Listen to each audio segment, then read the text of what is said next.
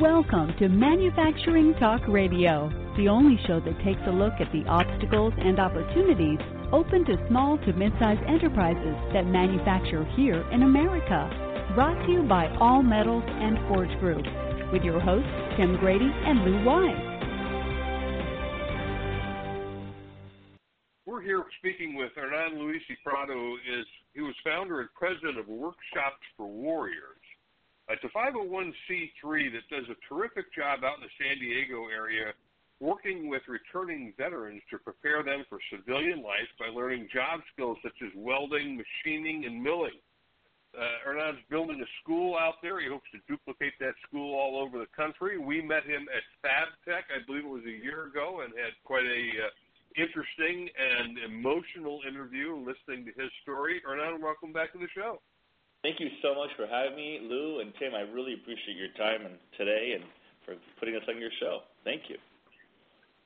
Now, do I understand correctly, I mean, this may be past or it may be coming up, but it was something I picked up on the web. I'll let you clarify, that you're being recognized as a champion for change by the White House?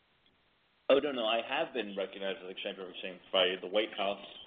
Since that time, we've been recognized by the California Assembly, the U.S. Senate, and as well as having visits by every Californian congressman, senator, and a fair amount of national and international exposure because people understand that there is a desperate need for advanced manufacturing training in the U.S., and we think veterans is a great way to fill that need. Well, we do too, and that's why we have you on the show. But for those who've never heard of Workshop for Warriors or not, would you give us a brief overview of it?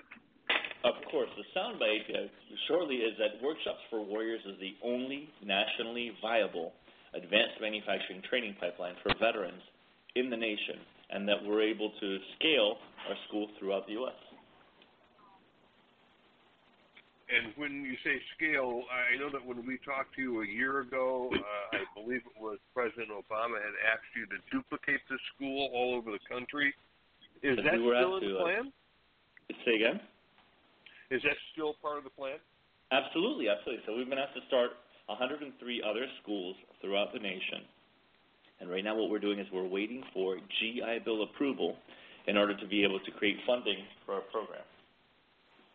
And we had talked to you about that GI Bill approval, and it's one of the things I wanted to update our listeners on. It seemed to me that was an 8-year process. Is that still true, and where are you in the process? It is. So it's an 8-year process. I founded Workshops for Warriors in 2008, and then we started the application in 2010. We moved to San Diego. And the GI Bill process is still an 8-year process. We're in year 6 of it right now. But the great news is that we were approved by the state of California to operate as an approved accredited school in January of 2016. And that timeline sets a 2-year clock ticking for GI Bill approval, so that's expected anywhere in December 2018 to April 2019. Well, congratulations. Why on earth, Hernan, does it take our government to do the process, the approval process, 8 years? I mean, that's absolutely astonishing. I was astonished when you told us a year ago. And just for the listeners, I'd sure like you to explain the hows and why. I'd be happy to. So the short answer is that we are all the government, right? And so the very first people that will ask the government why it takes them too long to do something will be the first people to criticize the government for doing something wrong. And the government's in a hard point, in that they're trying to make sure that they are stewarding our tax dollars effectively and efficiently. And there's a tremendous amount of fraud when it comes to GI Bill.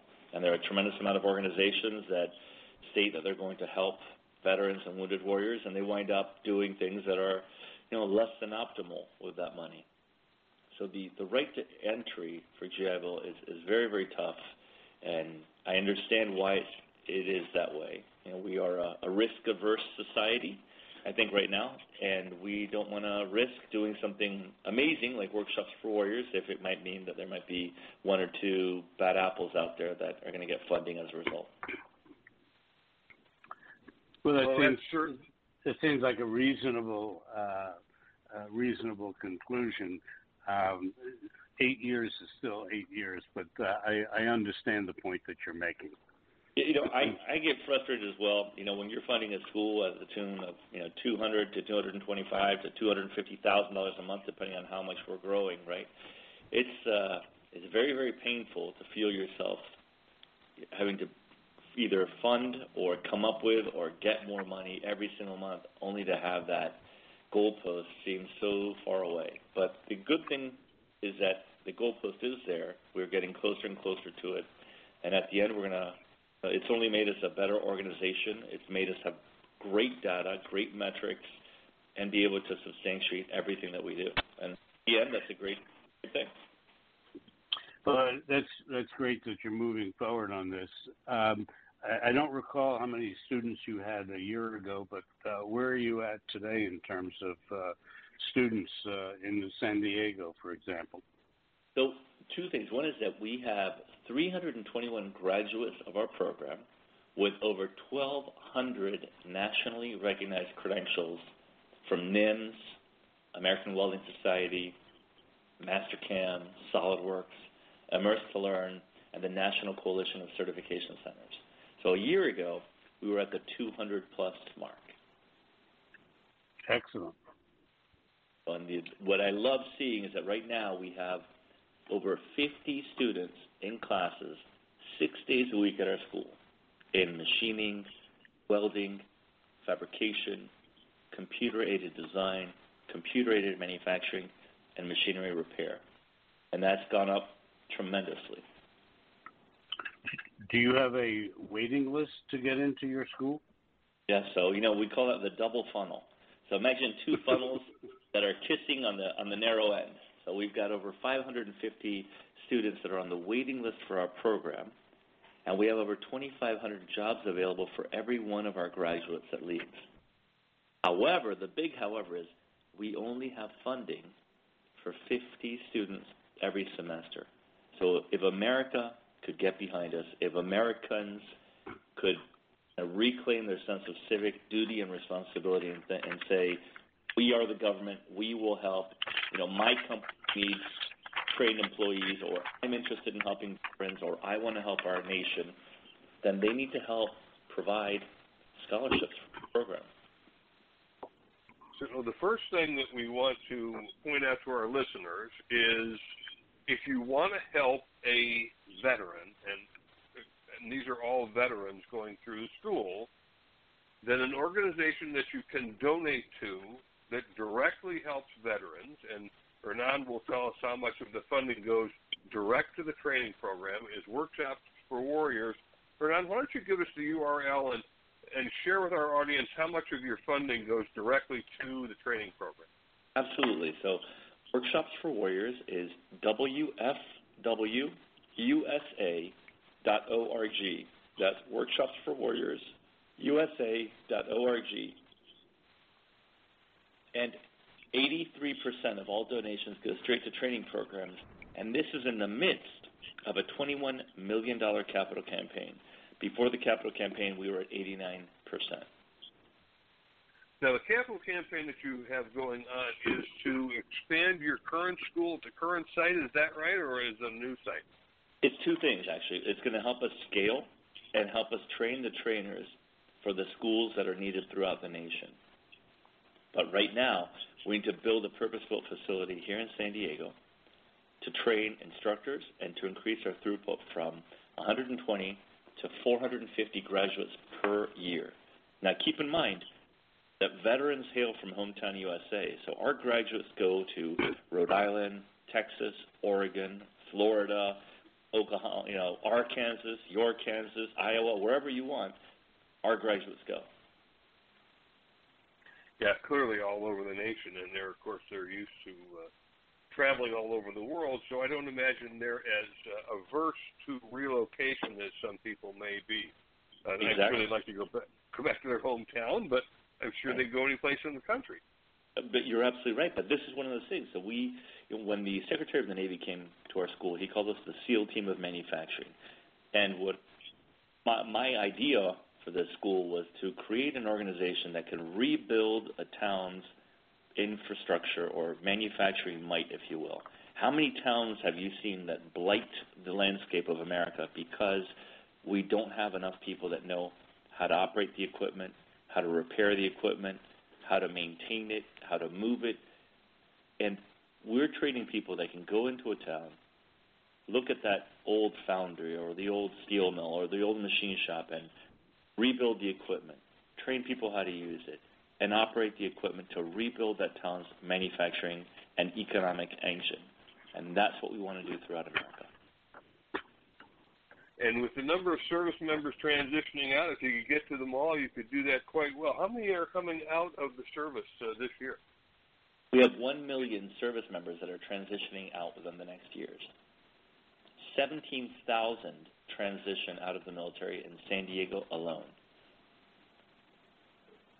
Oh. Now, is that per year, or is that 17,000 per month or not? No, per year in San Diego. Okay. So that's one of the things. That's one of the reasons we chose San Diego. More service members leave the service out of San Diego than anywhere else.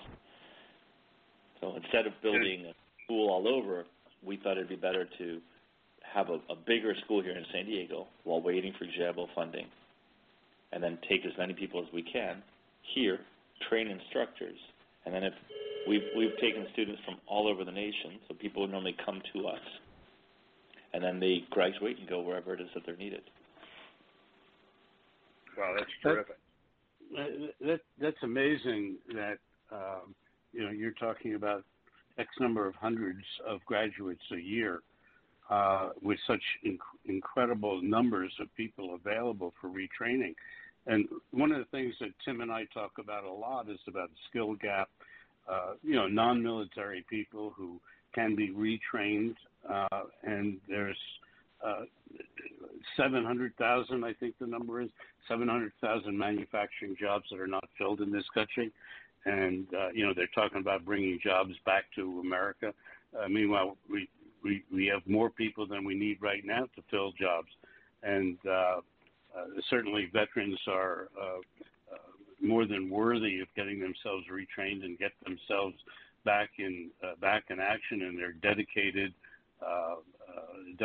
people who want jobs. There's a lot of people out there that don't want jobs. So I'm going to come back around the barn on this one. So why isn't the government moving this project along faster? I mean, isn't there a way to fast track it? I'm sure you've looked into that. Well, the short answer is we have looked into that, but I'm going to go back to what I said earlier, which is we are all the government. You are the government. I am the government. We are all part of the government. And manufacturing industry is the very first one that will say, we need the government to support this, but they'll be the first ones, with some very few exceptions, that will say, I don't want to pay for this. I want somebody else to pay for my employees. And when it comes down to it, every manufacturing company in the U.S. desperately needs advanced manufacturing employees. They need people that are committed. They need people that have a 3 to 5 decade trajectory with their company, and they keep losing money because they can't find that. So at what point in time does the manufacturing industry say, we're tired of complaining, let's do something about it? Because if the manufacturing industry can't, why should we expect the government to do so? Well, that certainly throws that onus around it, but I'm not sure. The manufacturers that we have been speaking with have begun to recognize that the training programs that they need to bring people in are really training programs that they're going to have to do internally for the most part. Some of the secondary school, post-secondary work can be done, but not in terms of the kind of skills that are really needed hands-on, like the folks that you're training. I mean, we're talking about welding and machining and milling, and that takes some on-the-job training. It sounds like you're doing a terrific job of doing just exactly that. What's your success rate in placing veterans? I know there's a total of 2,500 jobs for each one that graduates. How are they doing once they transition into the job? So we have 94% of our veterans that graduated are placed and retained in a full-time job, and we have that statistic back to 2011. It's a great number. great strong number. Now, do they tend to be, and I'm guessing that they are, but do they tend to be people who are looking at long-term employment? So our data, let's go back a little bit to our data. So Workshops for Warriors is a data-driven school.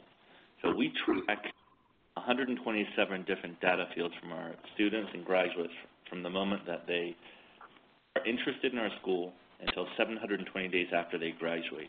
And part of the challenge with that 94% number is that if someone does not reply to a survey after they've gotten a job, we can't count that as a yes. So that part of the issue is that we can't say 100% anymore, because now unless they say yes, we've got to count that as a no.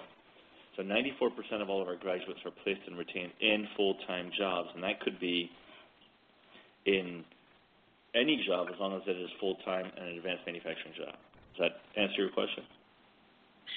Sure. Now let me go this direction with you, Hernan, just for a moment. In terms of employers needing the kinds of students that you train, could an employer come to you and donate to Workshops for Warriors and get trained employees back in that quid pro quo, if you will? Well, de facto, a quid pro quo is not a donation. So a quid pro quo is a transaction.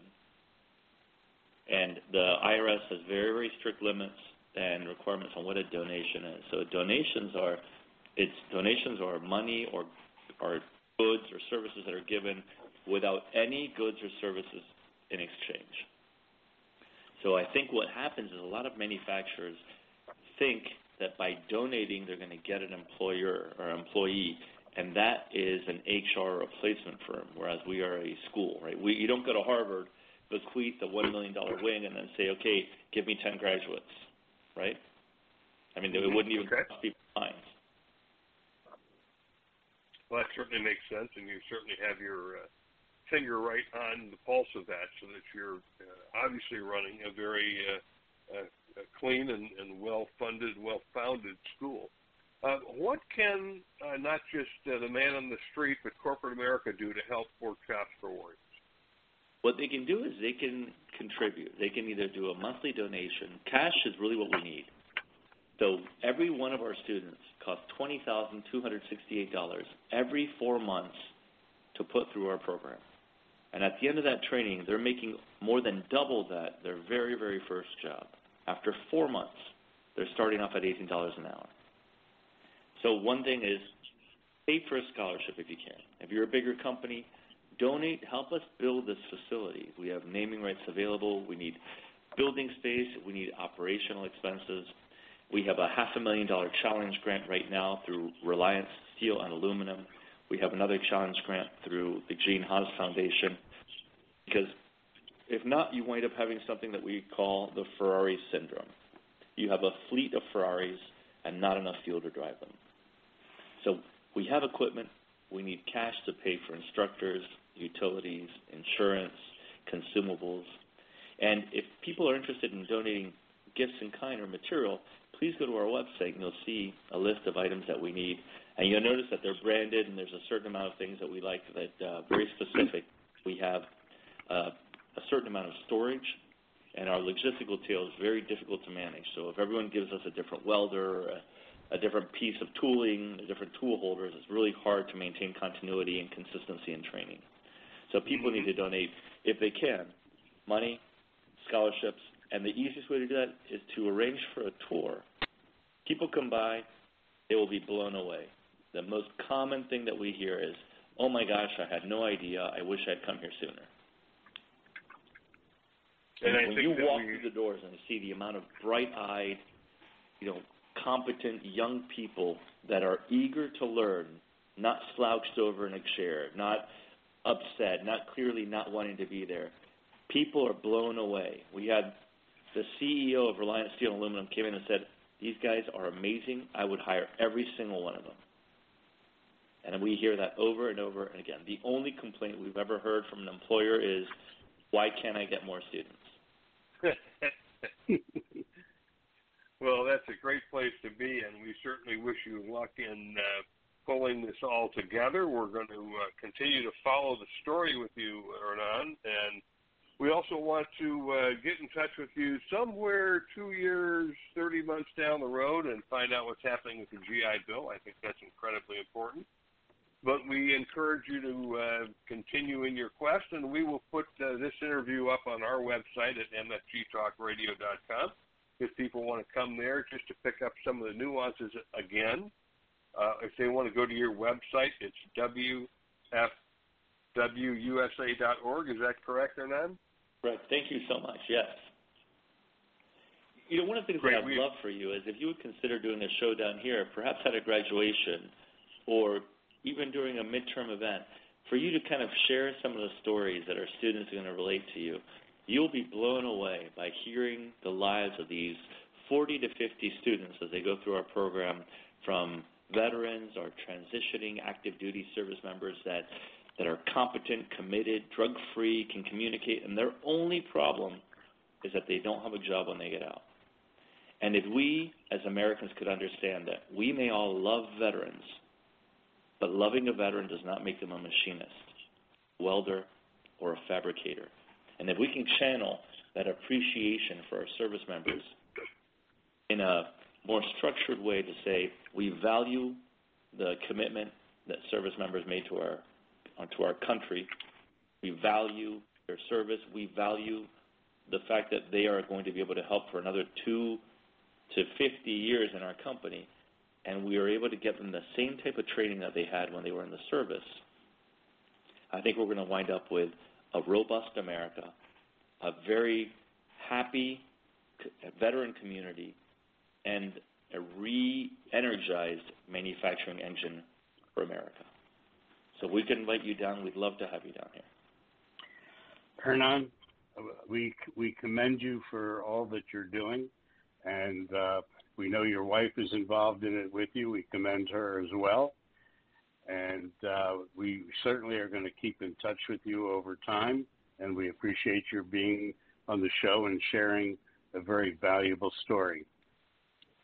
Thank you so much, Lou and Tim. Thank you so much for your time, and Semper Fi. Thanks for joining us on Manufacturing Talk Radio. You can hear our next broadcast each Tuesday at 1 p.m. Eastern Standard Time at mfgtalkradio.com. This podcast is a part of the C-Suite Radio Network. For more top business podcasts, visit c-suiteradio.com.